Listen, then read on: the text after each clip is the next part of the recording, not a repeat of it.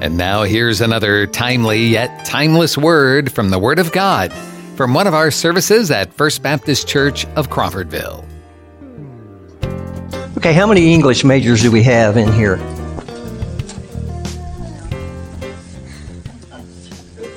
Wait a minute.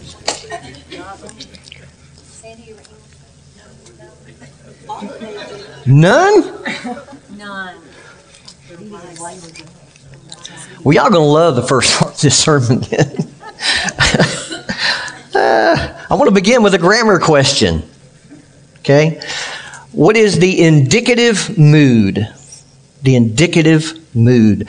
Now, according to dictionary.com, it is noting or pertaining to the mood of the verb used for ordinary objective statements, such as the verb plays in John plays football. Now, the indicative mood leads to indicative statements. As the definition states, these are objective statements that have their basis in reality.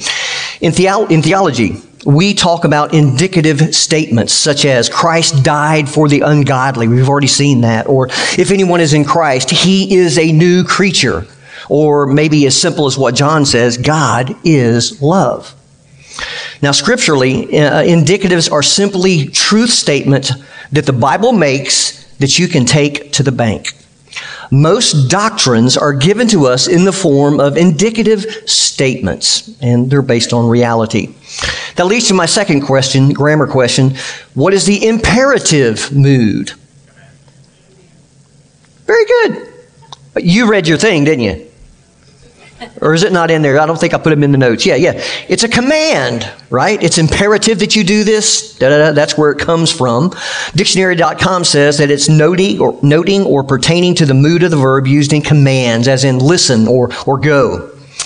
So imperatives are sure enough recognized as commands in Scripture. For example, Ephesians 5:18 says, "And do not get drunk with wine, because this is debauchery, but be filled with the Spirit." Now there we have two commands. Do not get drunk with wine and be filled with the Spirit. Now application often comes to us in Scripture in the form of imperatives. Just think about the Ten Commandments. Thou shalt and thou shalt not. Those are commands. Now, knowing the difference between the indicative statements and the imperative commands, here's my third question for you. How many times, up to this point in the book of Romans, how many times has Paul told us to do something? How many commands has Paul given us? Is it less than 5? More than 10? 0. That's the answer to that question. The reason I emphasize this is to call attention to really the most significant thing that we see here in verse 11. This verse is a command. It's an exhortation, and it's the first one in the book of Romans. This is the first time in 5.5 chapters that Paul has commanded his readers to do anything. And what are they to do? Consider yourselves dead to sin and alive to God. Now, the significance of this is that after this first command, other commands follow rather naturally. The next couple of verses have quite a few. Verse 12, "Let not sin therefore reign in your mortal body." Verse 13, "Do not present your members to sin as instruments for unrighteousness, but present yourselves to God and your members to God as instruments of righteousness." Now, in our fast-paced society, we're used to getting things quickly, aren't we? Did you know that over half of the homes in America have Amazon Prime? You get free shipping, and you get your stuff in, 2 days or less, generally. It's kind of how we're wired these days. But that philosophy of life often spills over into our dealing with Scripture. Some people would say, "Oh, I don't give a rip about doctrine. Just tell me what to do." But Paul, he doesn't think like that. In fact, in his epistles, he often sets forth the doctrine, the things that we should know, well before he ever tells us what we are to do, or the application. Galatians, Ephesians, Colossians, 1st and 2nd Thessalonians, 1st and 2nd Timothy, they're set up that way. Romans, the book that we're in now, has 11 chapters that is primarily doctrine. Then he has 4 chapters of application. and then another chapter of closing, of greetings. Well, let me ask you this. Was Paul interested in the spiritual growth of the church at Rome? Well, of course he was. But he knew that there was no use in rushing ahead to tell them how to live the Christian life until he had fully instructed them on what God had done for them in Christ Jesus. Now, this is because the work of God in Christ is foundational to everything else about Christianity. If you don't get this, you're going to be off on an awful lot of other things.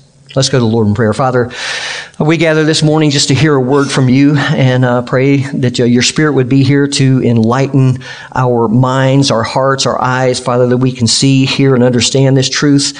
And Father, embrace it, this fact that we have died to sin and we are alive to God in Christ Jesus. Father, what a difference that will make. We ask that you would do that this morning. And it's in Jesus' name we pray. Amen.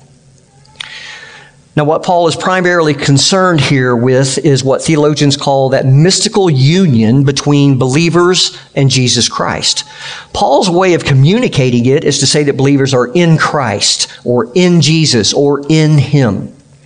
Paul uses one of those phrases 164 times in his epistles. One of them is in our text, and it's the first time that this exact phrase is used in Romans. Now, it's not the last, but it is the first. I mention this because everything that is ours in Christ is because of God. It has been His work, not ours. We have no more joined ourselves to Jesus in His resurrection than we have died for our own sins. Everything that has been done for us as Christians has been done by God. So, number one, I want to first talk about a bookkeeping term. Paul says, consider yourselves. This word consider is translated variously in different translations as count or reckon or credit. The Greek word is logizomai, and it's related to a more common term you might be familiar with, logos. And that means word or deed or fact. In classical Greek, logizomai has two main uses. A, it was used in the sense of evaluating an object's worth, or reckoning up a project's gains or losses. In other words, it was a bookkeeping term. It's carried over into our English with our words log, logistics, logarithm. Sound familiar? Well, logizomai B was also used in philosophy to speak of objective or non-emotional reasoning. And again, this is carried over our English words logic and logical. Now, the things that these two uses share in common is that logizomai has to do with reality, with things as they really are. It has nothing to do with wishful thinking. Now, back in chapter 4, you may remember that I said that this word was used 11 times in chapter 4 alone. In every case, it refers to recognizing something that is factual. Now, the main thought of chapter 4 is our justification before God. Two things are reckoned or credited or counted as factual in that justification. First, our sin is reckoned to Jesus, and He dies for those sins on the cross. Second, His righteousness is reckoned by faith to us, and we are justified. Now, both of those transactions are counted as real and factual. And these two reckonings are the two parallel sides of justification, and their strength comes from knowing that they concern realities. They're not just imaginary transactions. Jesus really did die for our sin. He suffered for our transgressions. Similarly, His righteousness really has been transferred to our account so that God counts us as righteous in Christ. Now, here's what John MacArthur says about this verse, and he's actually kind of fake quoting Paul here. He says, "You must know and fully believe what I have just said," verses 1 through 10, "or else what I'm about to say will make no sense. The truth that you are spiritually dead to sin and the reality that you are spiritually alive to Christ are not abstract concepts for your finite minds to attempt to verify. They are divinely revealed, foundational axioms behind Christian living, apart from which you can never hope to live the holy lives your new Lord demands. End quote. MacArthur sees these as quite as important. This is the foundation for everything else that Paul is going to say. Paul is headed into an area of what we are to do and how we are to act. His starting point is our counting on or considering as true what God has already done for us. Now, the key to living the Christian life lies in first knowing that God has taken us out of Adam and joined us to Jesus Christ.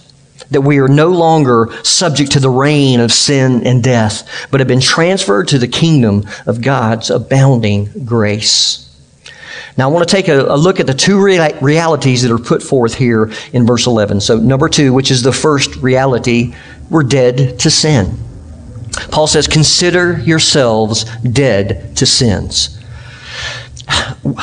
We've already seen how this is to be taken. I mean, the last 2 or 3 sermons have dealt with this. We're not immune to sin or to temptation. We do, in fact, sin, and we are continually tempted. Dead to sin means that we are dead to our old way of life in Adam, and we cannot go back to it. This has been Paul's theme since verse 2, where he began by telling us that we died to sin, past tense. He repeats it in verses 3 and 4. We were baptized into his death and buried with him through baptism into death. Verse 5 says that we have been united with him in his death. Verse 6 says our old self was crucified with him. Verse 7 again makes this point that we died with Christ. Now, all those statements are factual. They describe something that has happened in the past. It's based on that truth that Paul now tells us to consider or to count or to reckon ourselves as having died to Christ. In other words, learn to think of yourself as one who has been delivered from sin's realm.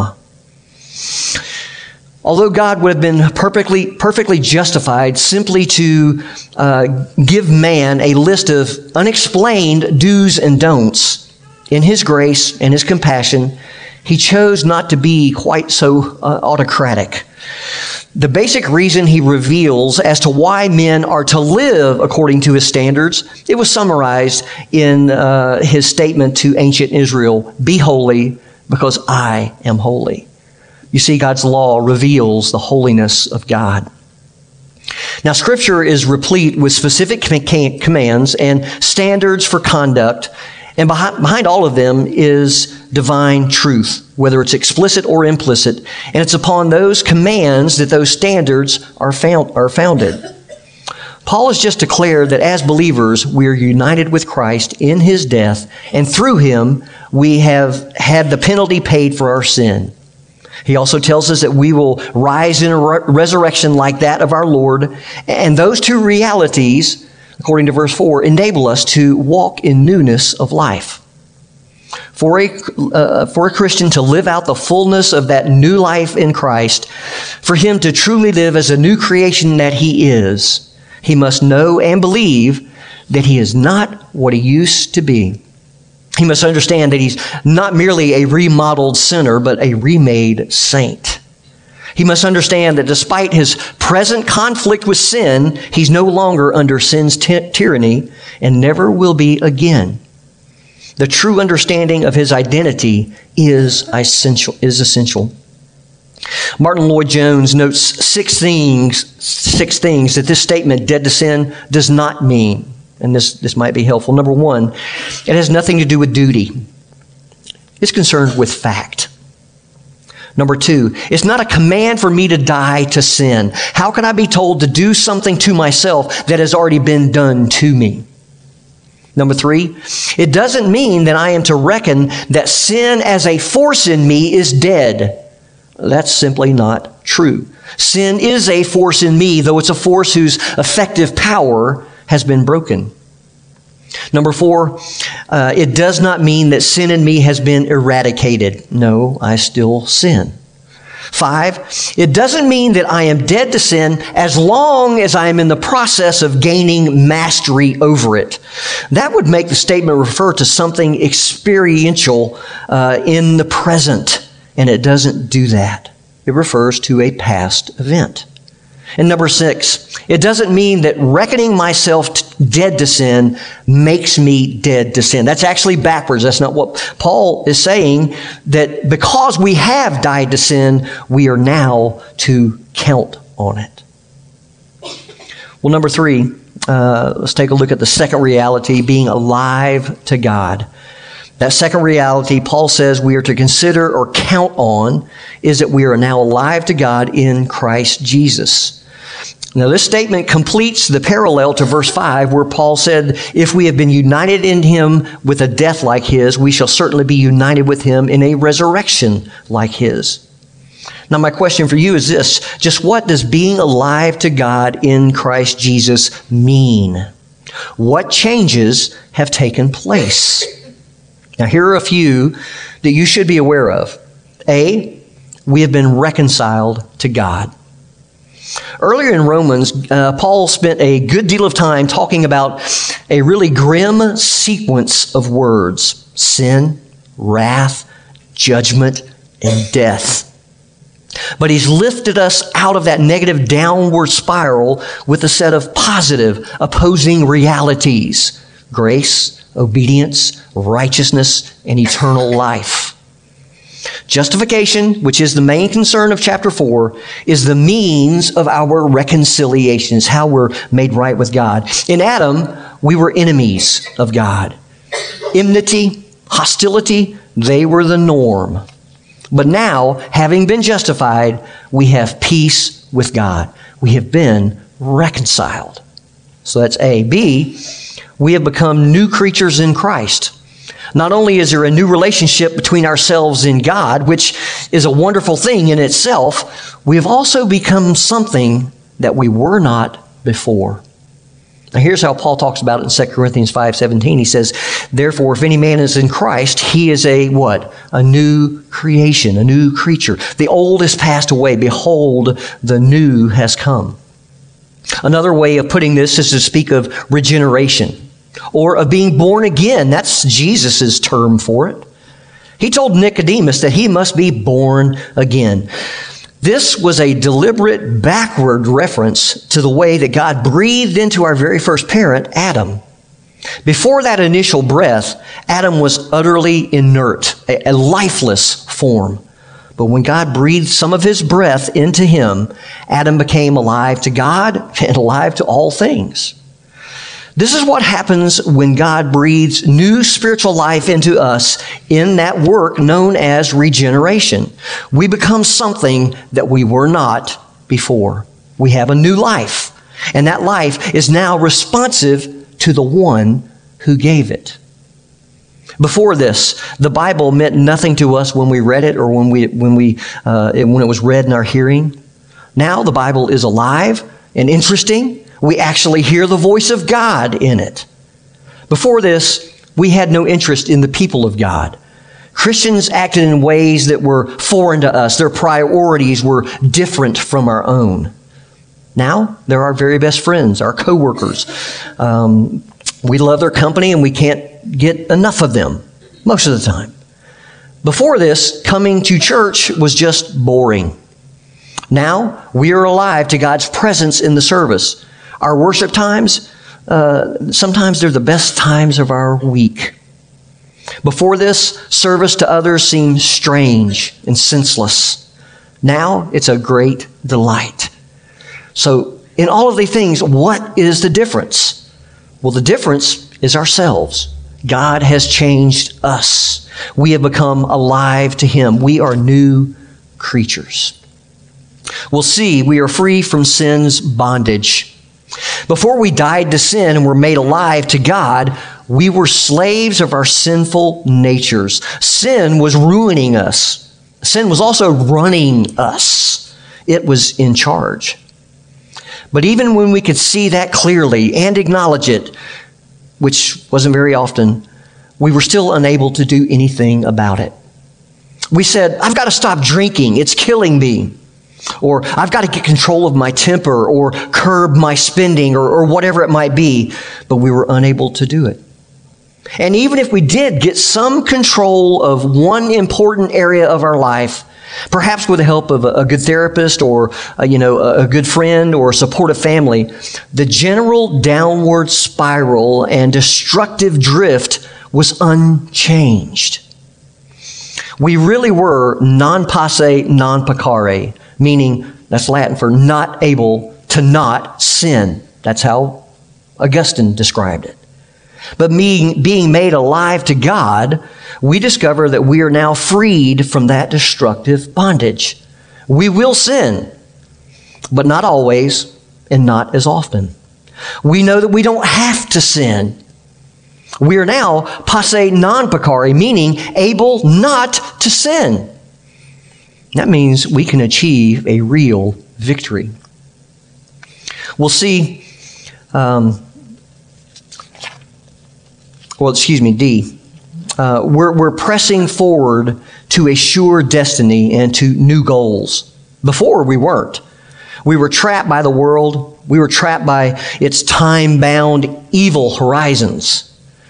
Being saved, we know that we are now destined for an eternity of fellowship and bliss with God. Now, we haven't reached it yet. We're not perfect.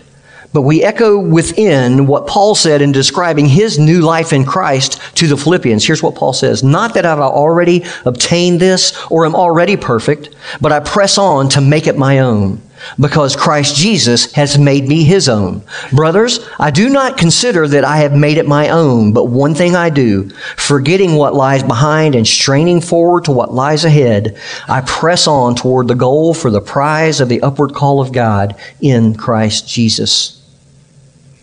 Well, we can no longer be satisfied with this world and its offerings.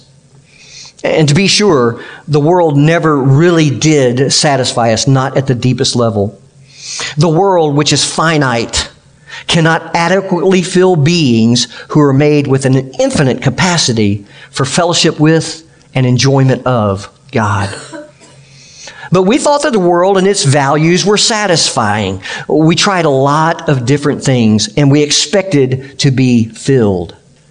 Now we know that's never going to work. Now we know that everything that we see and experience in this world around us, though it sometimes has value in a limited earthly sense, is nevertheless passing away and one day will be completely forgotten. Our houses are going to be gone. Our electronic devices are going to be gone. Lord, help us. Our cars, our bank accounts, they're going to be gone. Even our Roth IRAs and our 401ks, they're going to be gone. Guys, our golf clubs, our fishing poles, and our guns are going to be gone too. That's just the reality. So these tangible things no longer have a real hold on us. If we're in Christ, we have died to them. And in their place, we have been made alive to God, who is tangible, although he's invisible. He's eternal, and he's of greater reality and substance than anything else that we can imagine. That means that we are merely pilgrims here. We are just passing through. Kind of like Abraham, we are looking forward to the city with foundations, whose architect and builder is God. Well, number 4, I want to just close with, it says, a man like me. That comes from a verse that I'm going to be reading. Paul says, count yourselves dead to sin, but alive to God in Christ Jesus. I think of Nehemiah as an illustration of what this means and of what our attitude should be. If you'll remember, Nehemiah had determined to rebuild the wall of the ruined and abandoned city of Jerusalem, and he was being opposed by the rulers of rival city-states around him. 2 of his opponents were Sanballat of Samaria and Geshem the Arab. They invited him to a conference to be held about a day's journey away from Jerusalem on the plain of Ono. Now, if you may remember, Tyler pointed out when he preached on this passage, that should have been the first clue that they were up to no good. Nothing good happens on the plain of Ono. This was merely a ploy to slow down Nehemiah's project, perhaps to kidnap him or to murder him, to get him out of the way. Nehemiah refused to stop the work and to go to the meeting. Now, his words were classic. He says, I am carrying on a great project here and cannot go down. Why should the work stop while I leave it and go down to you? Now, later, that same people tried to frighten him with rumors of a plot on his life. And Nehemiah replied, should a man like me run away? Or should one like me go into the temple to save his life? I will not go. Now, it's that courageous, self-aware attitude to life that I commend to you. Paul's opening question, first person, shall I go on sinning that grace may abound? You should be able to answer, how can such a one as I do it? I, who have died to sin and have been made alive to God in Christ Jesus. Because that's what's happened to you if you are a Christian. You have been removed from your former state to another. You're no longer in Adam, you are in Christ. You have been delivered from the domain of darkness and transferred to the kingdom of His beloved Son. Your job is to reckon it so, to count on it, to consider it. You must say, a person like me has better things to do than to keep sinning. Let's pray.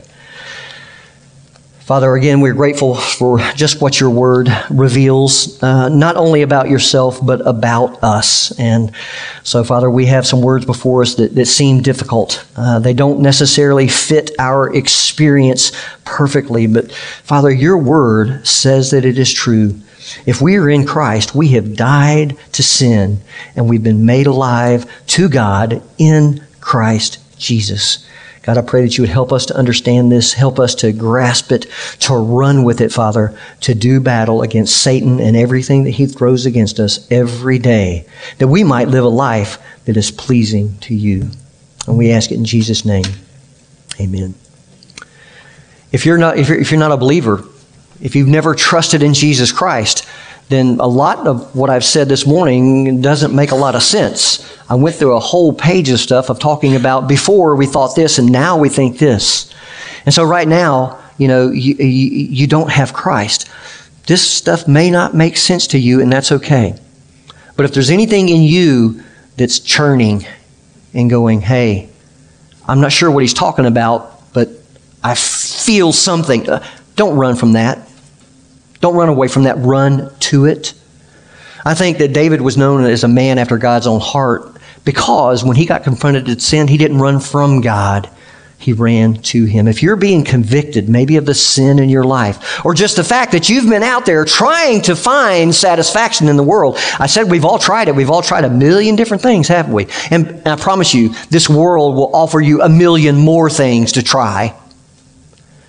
But at the end of every one of those little rainbows is not a pot of gold, is it? It's a pot of disappointment. It's a pot of unrealized potential. The significance wasn't in it. It's really not that important. That's what you come to find out. If you're in that place, let me tell you, God is working on your heart through His Holy Spirit. Don't run from it. Run to it. It's very simple. You have offended God in your sin. That's just He made you. He created you. He has certain rights. In fact, He has all rights over your life. It's that life of sin that has separated you from God. You need to be reconciled to God. That's the first thing I mentioned this morning for believers. We've been reconciled. If you haven't been reconciled to God, there's only one way to do it, and that's Jesus. I did a funeral, a graveside service on Friday. And of course, one of the passages I used was John 14, 1 through 6. But verse 6, Jesus tells Thomas, He said unto him, I am the way and the truth and the life. No man comes to the Father but through me. You got to come through Jesus. You ask God to forgive you of your sins. You turn from your sin and you trust in what Jesus Christ did on the cross. We're kind of geared, we're wired to trust ourselves, to pull ourselves up by our own bootstraps, to take care of ourselves, to fix our own problems. This is a problem you cannot fix on your own. Only Jesus can. And he took care of that some 2,000 years ago by taking on the sin of the world. So I encourage you today, if you don't know Christ, come to him. He's waiting. He is waiting. If you're a believer, I hope that you've been encouraged to understand that, yes, Paul talks about this having died to sin as something that has had, it's an indicative statement, it's a truth, and it's in our past. It's referring to a couple things. It's referring to Christ's death on the cross, but then when we come to Christ in our spiritual life, we have died to sin. Now, as I said, our lives don't often look like that, do it? How many of you in here feel sinless? I'm going to shrink right down here as I raise my hand so I don't get struck by lightning. No, we don't feel that way, but Paul says it is true. And if you're going to do what he says I just thought of this, while I'm thinking of it, I'll interrupt. Next week, John and Molly are going to be with us. They're back from Malawi, missionaries. They'll be here. They'll have the service next week. So then next week's Thanksgiving, then Christmas. It may be January till we get to this again. But what Paul says next, the only way that we're going to have any success in doing what Paul says in these next few commands is to understand that, yes, I've died to sin. I'm alive to God. Two different worlds. And you need to reckon yourself to be part of that world with Christ. That's for believers. Thank you for joining us for this podcast from First Baptist Church of Crawfordville. You can find more information and follow us on Facebook or visit our website, crawfordvillefbc.com.